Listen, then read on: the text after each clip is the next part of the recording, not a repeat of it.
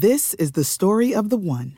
As head of maintenance at a concert hall, he knows the show must always go on. That's why he works behind the scenes, ensuring every light is working, the HVAC is humming, and his facility shines. With Grainger's supplies and solutions for every challenge he faces, plus 24/7 customer support, his venue never misses a beat. Call quickgrainger.com or just stop by. Grainger, for the ones who get it done. Passion, drive, and patience. The formula for winning championships is also what keeps your ride or die alive. eBay Motors has everything you need to maintain your vehicle and level it up to peak performance. Superchargers, roof racks, exhaust kits, LED headlights, and more. Whether you're into speed, power, or style, eBay Motors has you covered. With over 122 million parts for your number one ride or die, you'll always find exactly what you're looking for. And with eBay Guaranteed Fit, your part is guaranteed to fit your ride every time or your money back. Because with eBay Motors, you're burning rubber, not cash. With all the parts you need at the prices you want, it's easy to make your car the MVP and bring home huge wins. Keep your ride or die alive at ebaymotors.com. Eligible items only. Exclusions apply. See ebaymotors.com. This is Believe in Georgia Dogs podcast on the Believe Podcast Network. It's time to awaken an entire nation. I'll be a dog till I die. Between the hedges looking fly.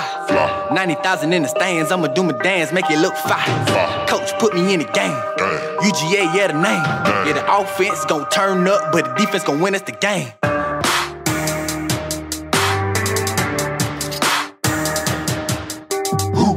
Here's your host, Corey Burton.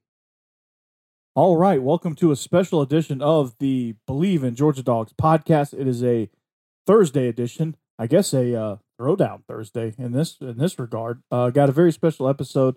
This is the Believe in Georgia Dogs podcast on the Believe Podcast Network, the number one podcasting network for professionals.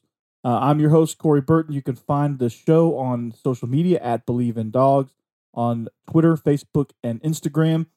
You can also find me personally on Twitter at Coach Burton36. If you want to get in touch, leave feedback. You can also email the show, believeindogs@gmail.com. So it's you can also find us anywhere that you find your podcast, mainly Apple Podcasts, Spotify, and Stitcher. Be sure to subscribe, leave a review, rate us, do whatever you got to do. I do appreciate the feedback. Got a big show for you. It's a whopper of a fall camp update. I recorded yesterday, and I thought I had a pretty good show laid out, and then a bomb drops, and a news bomb that is, and some big news coming out of Athens. So I figured I would bring you an updated episode. So I'll get to that here in a little bit. I'll do a full team wrap, try to figure out where this Georgia team is heading, how things are looking under new coordinator Todd Monken. Some things that are emerging on the defense that we either knew about and are not surprised or are completely surprised. But Dan Lanning, again, earning a $1.25 million raise. Well, he got a $500,000 raise, but that's his total salary now. So, speaking of money, did somebody say playoffs? Well, the NBA, MLB, and NHL are in full swing, and our partners at BetOnline have you covered. So take full advantage of sports being back. Get in on the action with hundreds of odds, futures, and props for you to bet on. And there's always the online casino as well. It never closes. And I can attest to that because I played some blackjack the other night. Let's just say that it's really fun. It's got some cool music, like cool elevator music to keep you kind of going. But I made my first deposit and deposited $100, and I'm up 10. So I feel like I'm winning. I feel like I'm a grand champion at those casino games. So head to betonline.ag today. Sign up to receive your welcome bonus on your first deposit. Again, that's betonline.ag and sign up today. BetOnline, your online sportsbook experts. Yeah, I really like blackjack. And I'm going to venture into the sportsbook eventually, I think. But I just got to figure out what I want to bet on because I'm not very experienced and I'm not one that's just going to open the window and toss my money out. I'm a teacher and a football coach at the high school level, so I'm not necessarily going to do that unless BetOnline is gonna fund me that for this advertisement or advertisement, as they say. So let's get to the meat of the show. Fall camp update. Well, Georgia had a scrimmage this past Saturday. Fall camp is underway in full swing, and Georgia had a scrimmage. And one of the biggest stories out of Athens was, of course, the quarterback battle with Jamie Newman, JT Daniels, the recently cleared D'Wan Mathis, and the freshman and the 4-star freshman Carson Beck, and of course last year's incumbent backup Stetson Bennett. Looked to be a pretty interesting quarterback race, a quarterback race that took some turns that many people probably weren't anticipating. So, what has unfolded since Saturday, or even yesterday when I recorded the first rough draft of this show, was talking about how Jamie Newman, I thought Jamie Newman had the slight edge. I thought he was performing a little bit better, not much, than JT Daniels. JT Daniels wasn't cleared for contact. D'Wan Mathis was turning some heads. Well, some things have changed, and the dynamics have changed in the quarterback room now. Jamie Newman, if you haven't heard, you've probably heard by the time you're listening to this, that he's opted out for the 2020 season and is going to now prepare for the NFL draft. So the reason, I don't know. Maybe he got some advice. Maybe he got a draft projection that he was surprised at. Maybe somebody told him he's good enough to go first round, which would be at best the third quarterback taken behind two guys you may have heard of, Trevor Lawrence and Justin Fields. I don't know. But at best, he's going to be the third quarterback taken. Maybe he thinks he has a shot at that. I don't know. Maybe he saw the writing on the wall. Maybe this quarterback competition took a turn that he didn't like. Maybe he really is concerned about COVID. I don't know. There's a lot of different things. Maybe it's a combination of a lot of things. I don't know. Maybe he realized that he was overmatched. I don't know. Maybe there's some promises that were made that were broken. Unless you're behind the scenes, unless you're sitting in the room in that conversation, you really have no idea. But he's going to get ready for the NFL draft. Wish him the best of luck. He was had a great tenure here. All of 3 weeks of camp. So Jamie Newman out the door. Had a great career at Wake Forest, a productive career at Wake Forest, not necessarily translating into wins, but then again, hopefully he made himself a good bit of money while he was there, and hopefully he can do well in the NFL draft and do well in the NFL. So he has a great skill set, and hopefully he can refine that and get back in the NFL good. All right, so let's talk about the quarterbacks there are here. Okay, JT Daniels. Transfer from USC, did a show with Ryan Dyrud of Believe in LA Football. We talked a little bit more in detail about JT Daniels. So if you want to hear a deep analysis of what JT Daniels brings to the game, check out that episode. But JT Daniels has a former 5-star quarterback out of Mater Dei, signed on, actually skipped his senior year of high school and became the starter for the Trojans. He dealt with an ACL injury last year. Still not quite cleared to play. I think that's coming any day now, probably. But I think by the time Georgia kicks off in about 3 weeks, he will be cleared for contact. He's already able to scrimmage, so he's pretty close now. So what does he bring to the table? Well, Monken was quoted in saying that JT Daniels was more athletic than people gave him credit for. I guess people think that he's a statue back there, but that's just not the modern day quarterback anymore.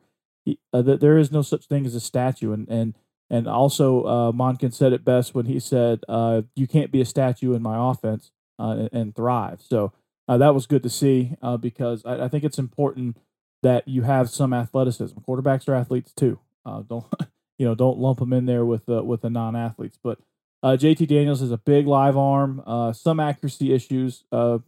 It's not rampant and it's not consistent. But sometimes he gets a little errant with his throws. But he has a big, powerful arm, can make all the NFL throws, has every bit of NFL talent. It's just a matter of, can he match that up with the mental aspects of the game? Can he make the reads? Can he thrive in Monken's offense? My guess is if Monken can make Brandon Weeden into a first rounder, I think he's got, I think JT Daniels is going to be just fine. However, there's another wrench into this. D'Wan Mathis.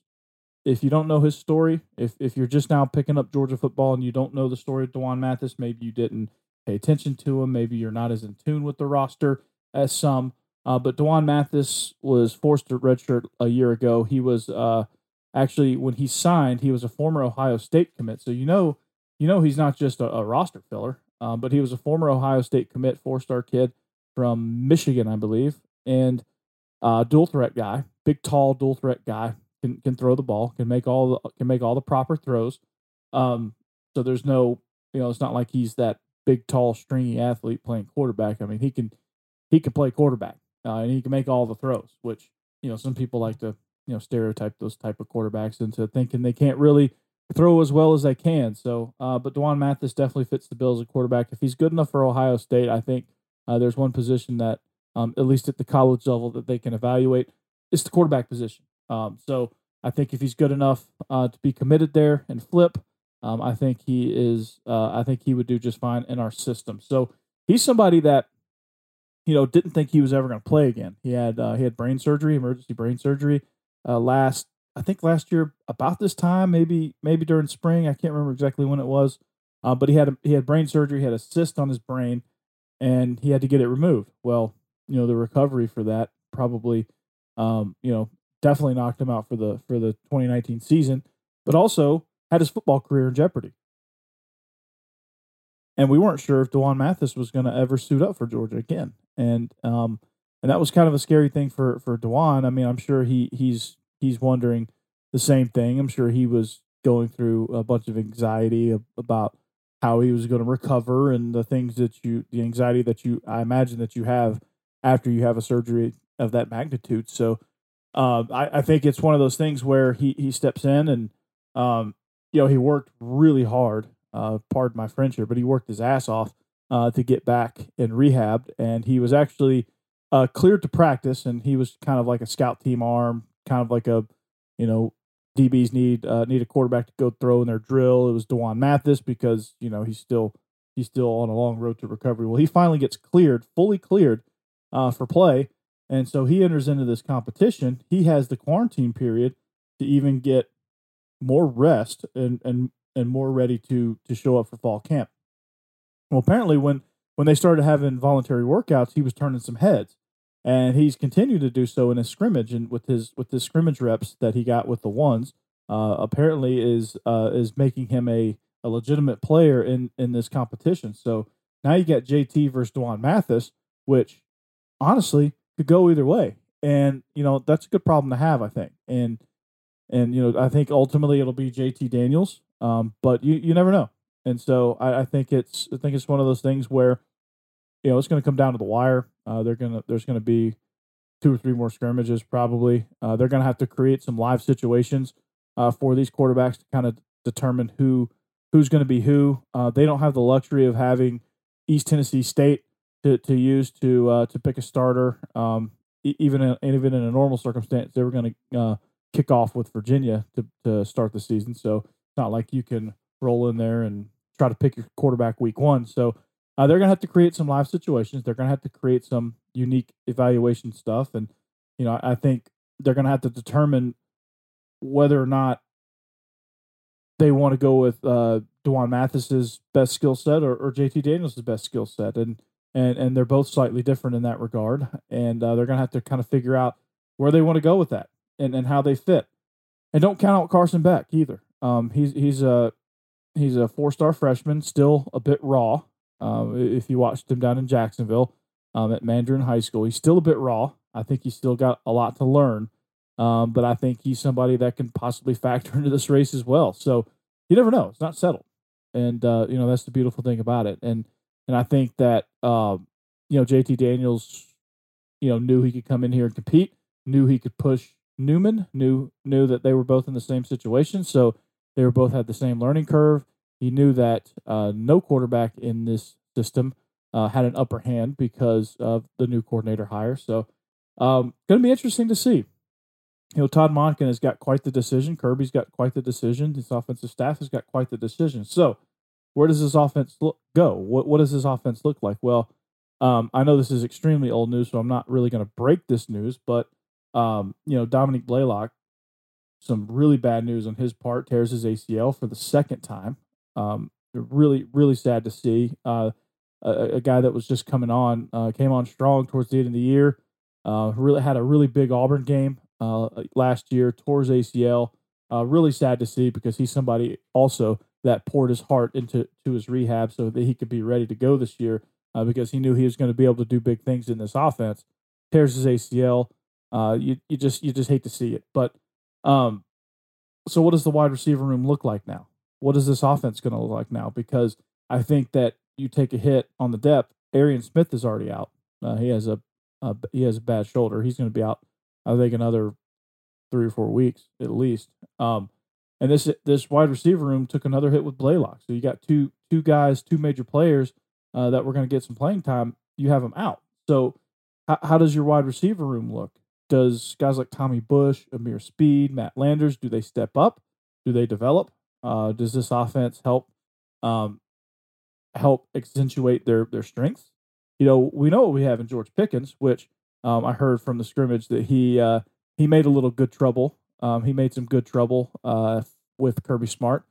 You like the fire, you like the attitude, you like the cockiness, you like all that stuff. I mean, you don't want to showboat and get a 15-yard penalty, but going in a one-on-one situation with your teammates, you go up and make a great contested catch. You come down, you talk a little trash, toss the ball at the DB, and just create that competitive fire. I think that's something that offense desperately needs. I think that the offense needs somebody like that, needs a fireball like that, needs a guy that can go up and make the tough catches. I mean, Pickens is a do-it-all guy. I mean, I've seen Pickens' skill set compared to guys like A.J. Green.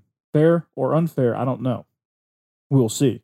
But I think he's certainly on the road there if he keeps his head on straight. And if we don't have any more incidents like Georgia Tech, where I think that really severely hurt the team, I think had he been available in the first half of the LSU game, maybe things are different. Maybe it's tighter.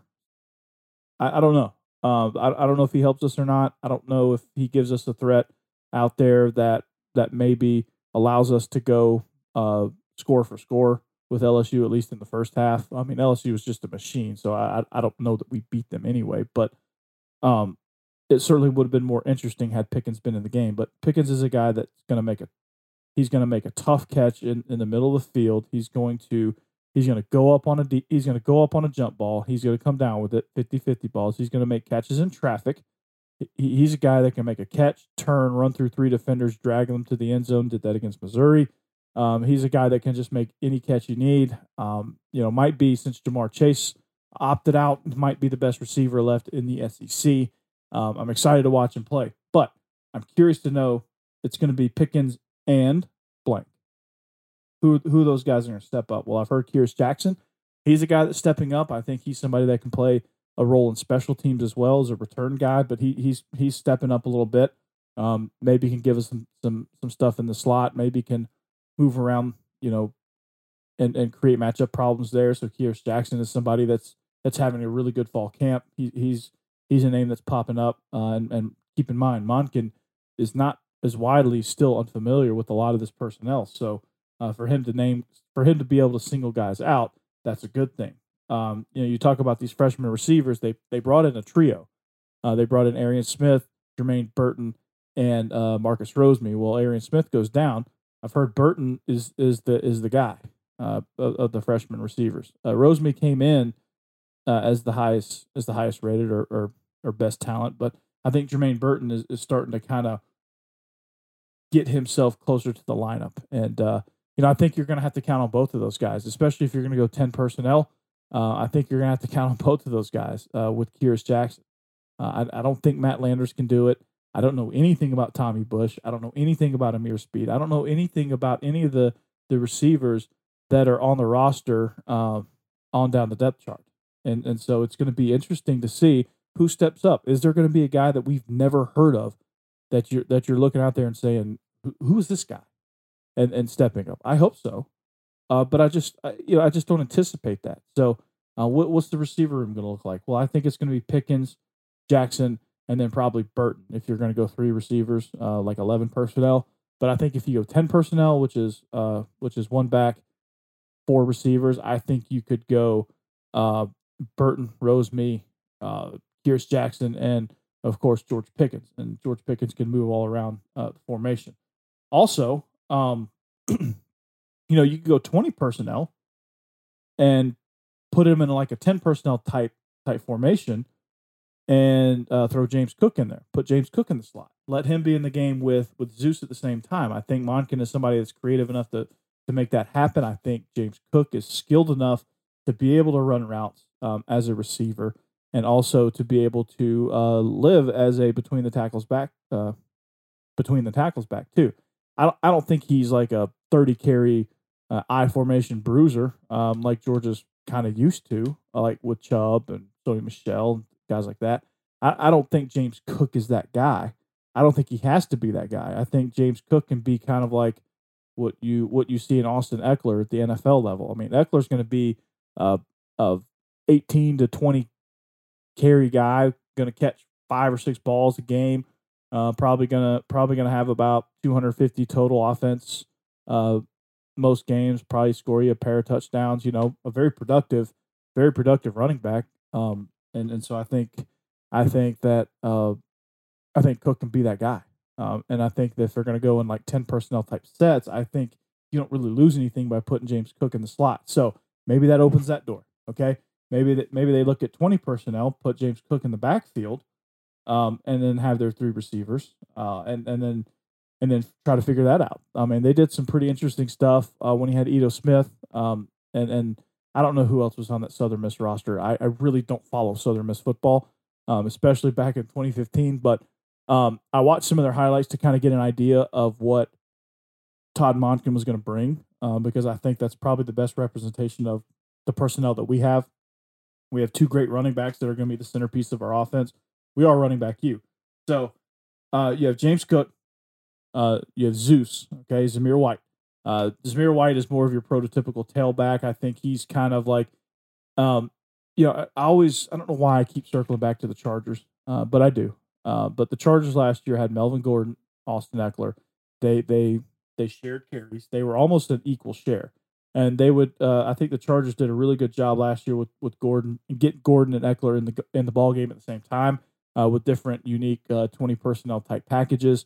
Much like I said with James Cook, I think Georgia can do that with Cook and White. And I think Monken saw it a little bit last year with Kareem Hunt after Week 8 with Kareem Hunt, and Nick Chubb. Kareem Hunt is more like the James Cook mold, and Nick Chubb obviously is more favorable to Zamir White. So I think you're going to see some creative stuff like that. I think you're going to see some things where you get like that split backfield, or even like line up James Cook as the quote fullback who's standing next to the quarterback, and put Zamir White in the pistol directly behind the quarterback. You can do so many unique things. You can flare out James Cook on like a bubble screen, and you can run like a bubble zone, like a zone read bubble screen, like a zone triple almost, where it's not really a triple, but because the quarterback's not really going to carry the ball, but it's either going to be give the inside zone. You're going to read that overhang player probably. If he freezes and they get leverage on him, they just flip it out there to Cook and let Cook run. But I think there's going to be some more creative ways to get the ball to Cook in space, which is what I think you need to do. I think outside of Pickens, Cook is your best player.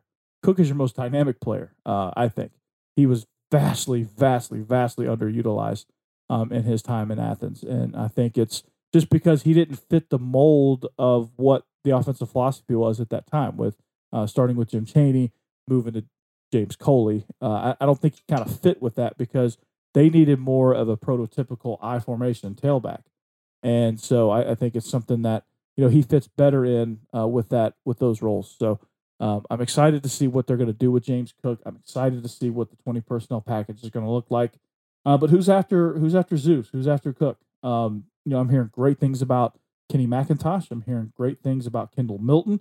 I think those 2 guys are the next tandem of the future. I think Dajuan Edwards is somebody that can make some noise. He's somebody that's having a good camp. I don't know that he cracks the 3 deep, but I think McIntosh is next after Cook, or after Zeus. I think Milton comes in. Also, I think you could see UGA carry 4 running backs and get significant time, especially if they're doing 20 personnel type stuff. I think you need to have 4 solid backs ready to roll. And I think they have that with McIntosh and Milton. I think McIntosh and Milton could be every bit as good as Zeus and Cook.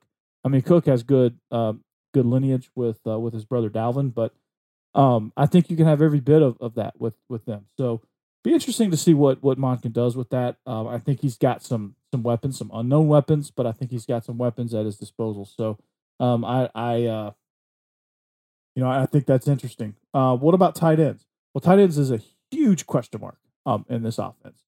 You lose so much production 2 years ago with Isaac Nauta leaving for the NFL draft, probably a little prematurely, but that's a different discussion for a different day. Got drafted in the 7th round. I think is sitting on the practice squad with the Detroit Lions.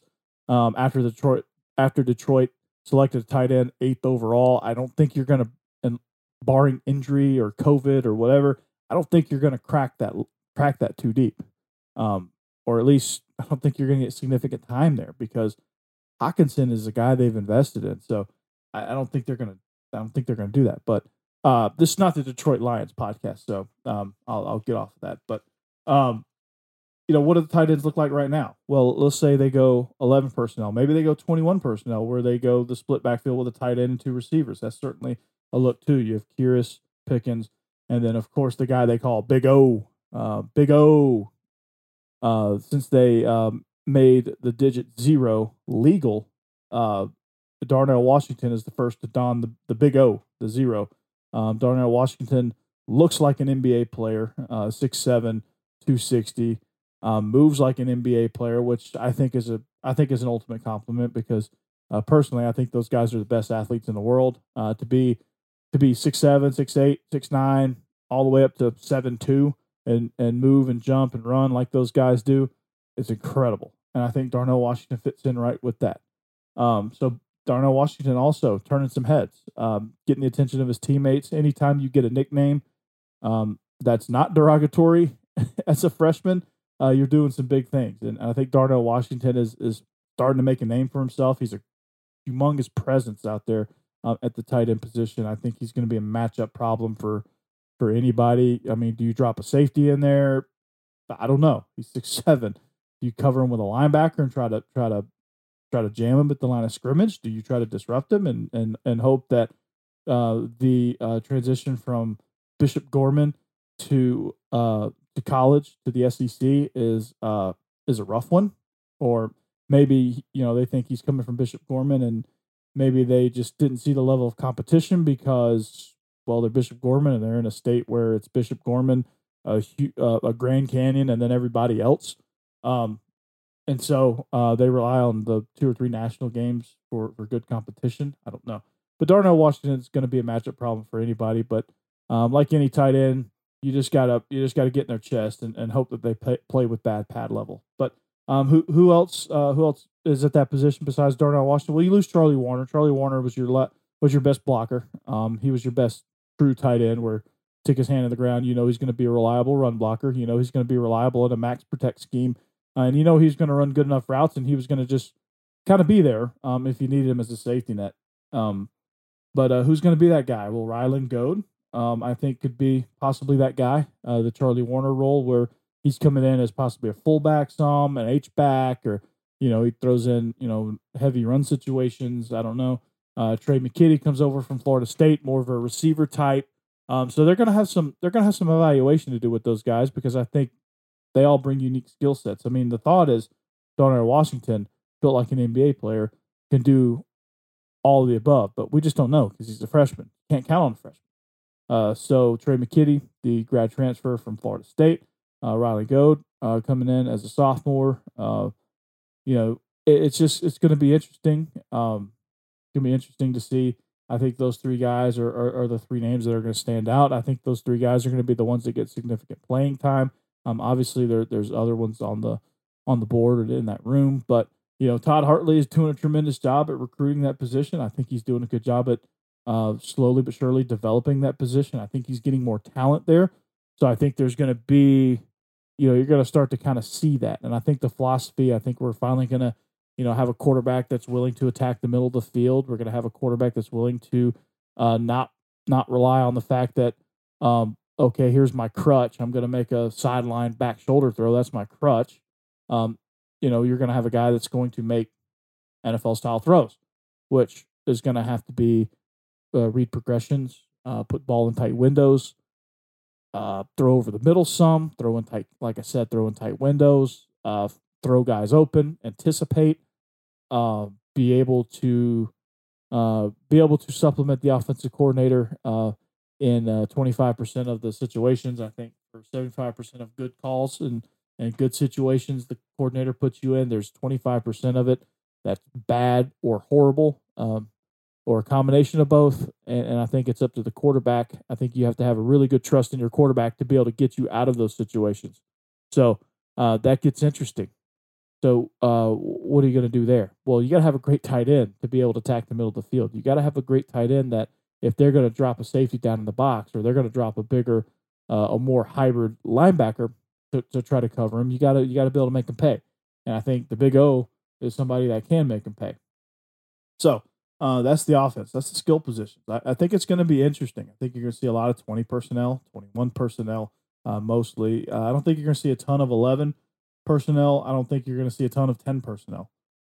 Depending on how those freshmen progress, depending on what Arian Smith can do when he comes back, or if he comes back, depending on what some guys down the line in that wide receiver room look like. Maybe it's just pass the time and just keep recruiting at that position, just keep backfilling. I don't know, but I don't anticipate seeing a lot of 10 personnel. If you do see 10 personnel type looks, it's actually probably 20 personnel, but you're doing 10 personnel type formation. So that's going to include James Cook, and you got to find unique ways to get him in the game. You could even do 20 personnel with, technically it'd be 30 personnel, but you could give a 20, an open 20 personnel look with James Cook in the slot, and then you bring in McIntosh with Zeus, and you can take advantage of your best personnel. So there's a lot of creative things. There's a lot of things you can do. There's a lot of creativity you can have for that. And so I'm excited to see what Moncton brings to the table. I'm excited to see who wins that quarterback battle. I think, if I'm putting my money on it, I might go to betonline.ag and make a bet if they have a prop for this. But I'm going to put my money on JT. I will put my money on JT. I'm rooting for DeJuan. I'm rooting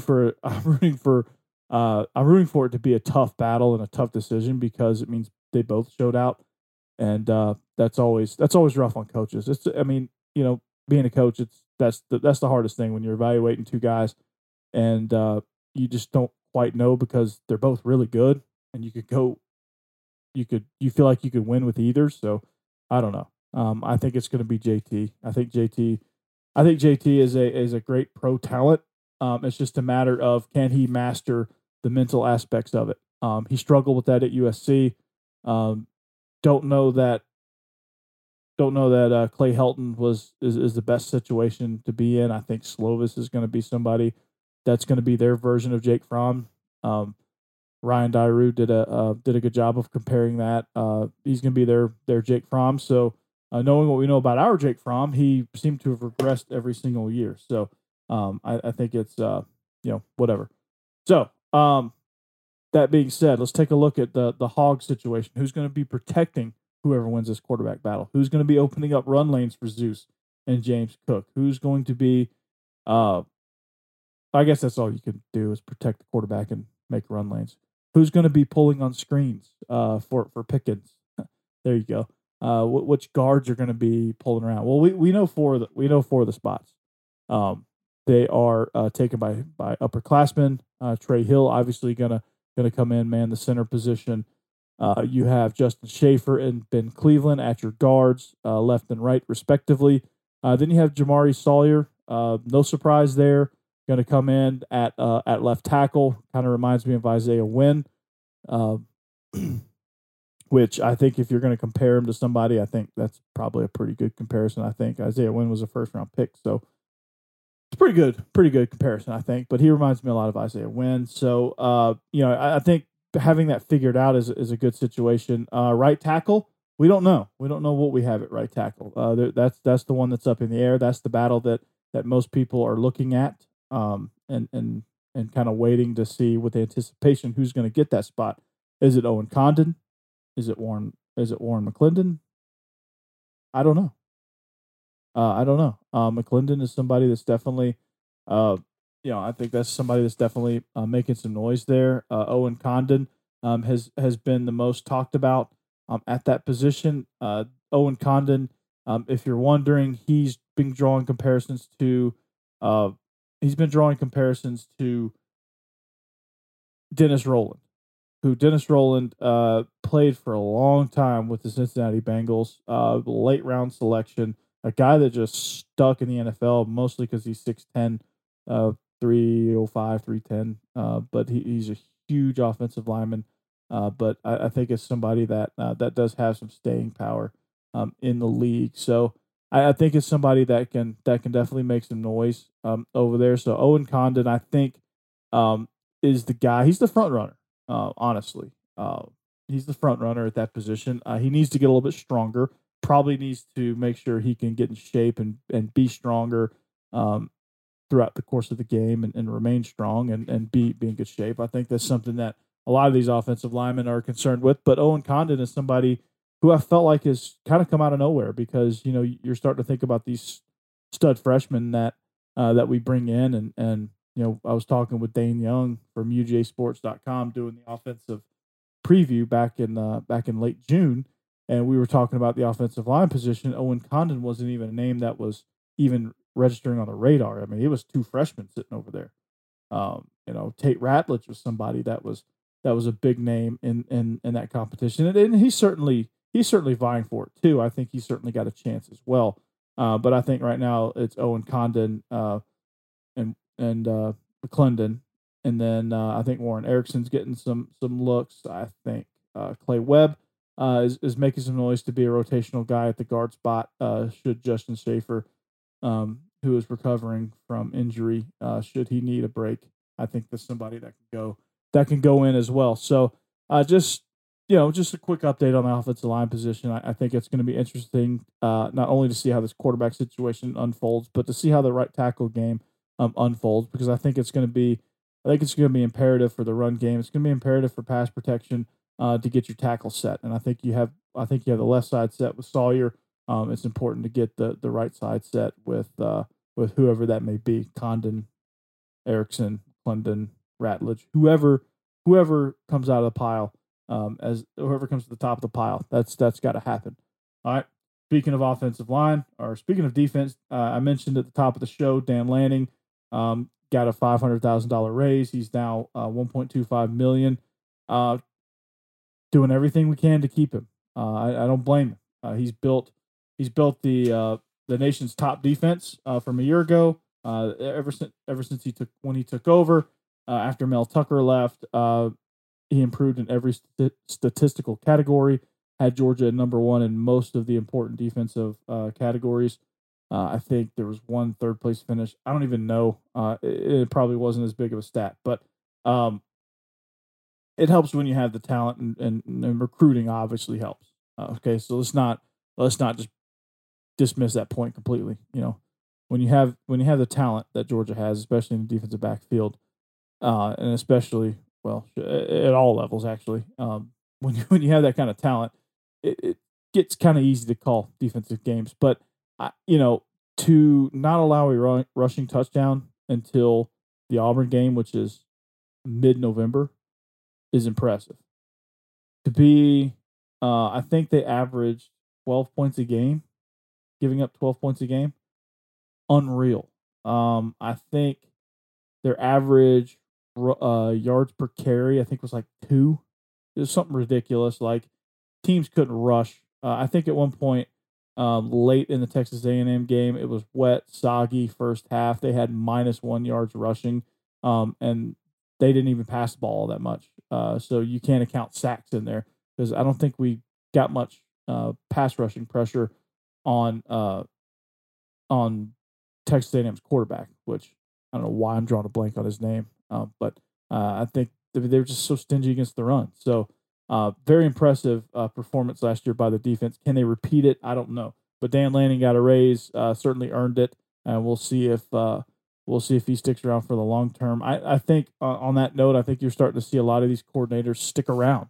I think you're seeing, with the salaries the way they are, I think you're starting to see more long term coordinators. I think you're starting to see guys that maybe were interested in being the next head coach at Georgia State, but when you're making $1.5 million as a coordinator and you're not dealing with the pressures of being a head coach, why wouldn't you stay somewhere like Georgia, or why wouldn't you stay somewhere like Clemson and make $2.3 million as Brent Venables, or why wouldn't you stay somewhere like LSU, like Dave Aranda making like almost $3 million as a coordinator? Why wouldn't you stay there? Bud Foster at Virginia Tech, why wouldn't you stay there? I mean, you made a name for yourself, and you make a great living doing so. And if you love the community you live in, and if you feel like your head coach is stable in his job, which I think some of the instability kind of factors in there, but if you feel like you're in a stable situation, which Dan Lanning is, why would you leave?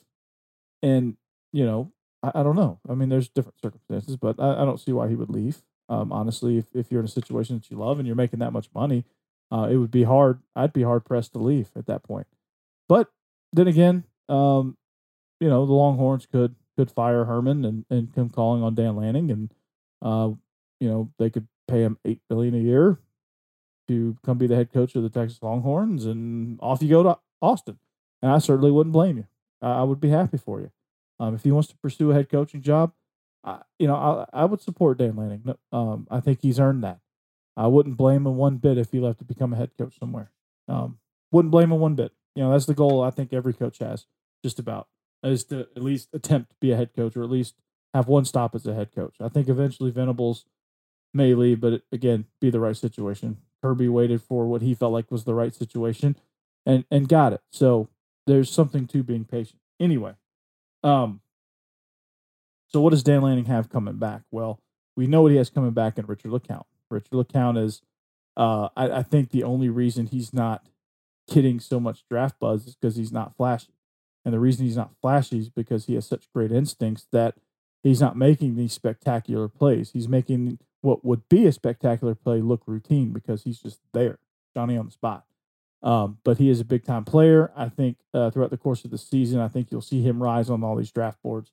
You have Monty Rice at inside linebacker. I think somebody that's going to he's a great college player. I think he'll be a good late-round selection for somebody. I think he's I think he's your prototypical bowling ball, compact, downhill linebacker. I think somebody in a tough run defense. I think of Monty Rice, coming downhill. One of my favorite Monty Rice plays was Mississippi State, 2017. I think it was Monty Rice's freshman year, maybe it was sophomore year. I can't remember. Him and LeCounte came in the same class, but Mississippi State's getting ready to score. It's the end of the game. They're getting ready to score. Preserving a shutout. Big hole opens up. You think running back, here he comes, touchdown. What looked to be a blowout and shutout was going to be ruined and it was just going to be a blowout. Monty Rice comes through it seemed like out of nowhere and just destroyed the guy. And Kirby went nuts. The whole stadium went nuts. And it's like the late fourth quarter of a blowout. And usually people are trying to beat traffic. But, that's my Monty Rice story. But he's coming back. You have Nolan Smith, Aziz Ojulari, Nakobe Dean, Quay Walker, I think, all are going to be factors. I think Jordan Davis at the nose guard position, Malik Herring, Trayvon Walker. Then you have also Eric Stokes, who's going to be, I think, a mid-round guy at corner. DJ Daniel, Tyreek Stevenson, Mark Webb playing that star role or that nickel role, and then a couple of guys that I'm not surprised that are standing out, that are emerging as superstars. But the things that the people I told you are the known commodities. Okay. Some of the relative unknown commodities, I mean, around the circles in Athens, this guy's not unknown by any stretch of the imagination, but had a great bowl game and is really making a name for himself in camp, being described as a devastating hitter. Lewis Seen, Dane and I talked about, and everyone I've talked about has raved about Lewis Cine and calling him the next big superstar. He's turning heads in camp. Just incredible. He's turning into the next Greg Blue, Thomas Davis type, where receivers are going to be fearful of entering the middle of the field. I think he's athletic enough to be able to cover those guys in a man-to-man situation. I think he's physical enough to get down in the box and be nasty in the run game. But I think Lewis Cine is going to be the unsung hero of this defense. Had there not be so many stars around him, you might be looking at potential All-American honors for him. But I think he's going to be somebody that's going to be a key cog in this defense, and he's going to have to be. So hopefully he continues to live up to that. We'll see. It's a 10-game SEC schedule. It's a brutal schedule, especially at the start. So we'll see how that, we'll kind of see how that develops. There's a difference between camp and there's a difference between a full SEC game. So we'll see how that progresses, but so far so good in that regard. Somebody that's really surprising, well, I think he's surprising because I don't think anybody realized he would make this type of impact this soon. And that's Jalen Carter as a defensive lineman, an interior defensive lineman, so a nose guard. I don't think anybody realized he was going to make this big an impact.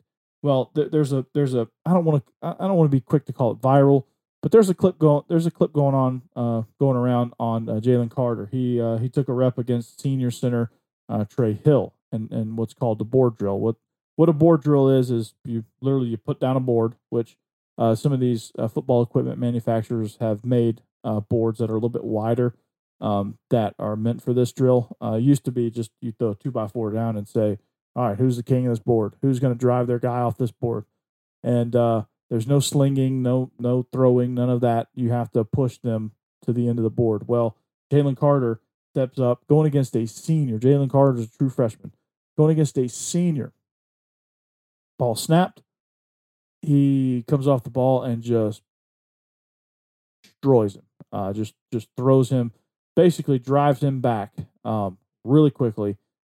Gets under his pads and just forklifts him off of the board. And people are going crazy.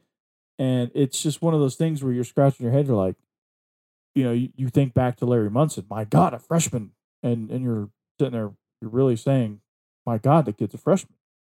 And he's doing that to a senior who's been in the program for 3 years and some change. He's been in the program. He's been in the strength and conditioning program with Coach Sinclair. And holy cow, he's pushing him around like that. That's impressive. So I'm wondering what kind of impact he can make on Saturdays at the nose guard position. I'm excited to see that.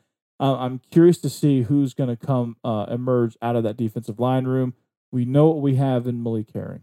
Okay, we know what we have in Trayvon Walker, who's still pretty raw, but he can make some plays too. He's kind of one of those feast or famine type defensive linemen. As you saw, he missed Joe Burrow twice on the same play. Kind of embarrassing, but he's one of those feast or famine type guys. And then you have a list of sophomores: Tymon Mitchell, Zion Logue. Then you have Notori Johnson, and then some other guys that I think are sitting there, lingering there, that haven't quite made the impact. Julian Rochester, somebody that needs to kind of step in and really make some noise there at the defensive line room. You got a bunch of guys that are okay, that could probably play a few plays if you need them.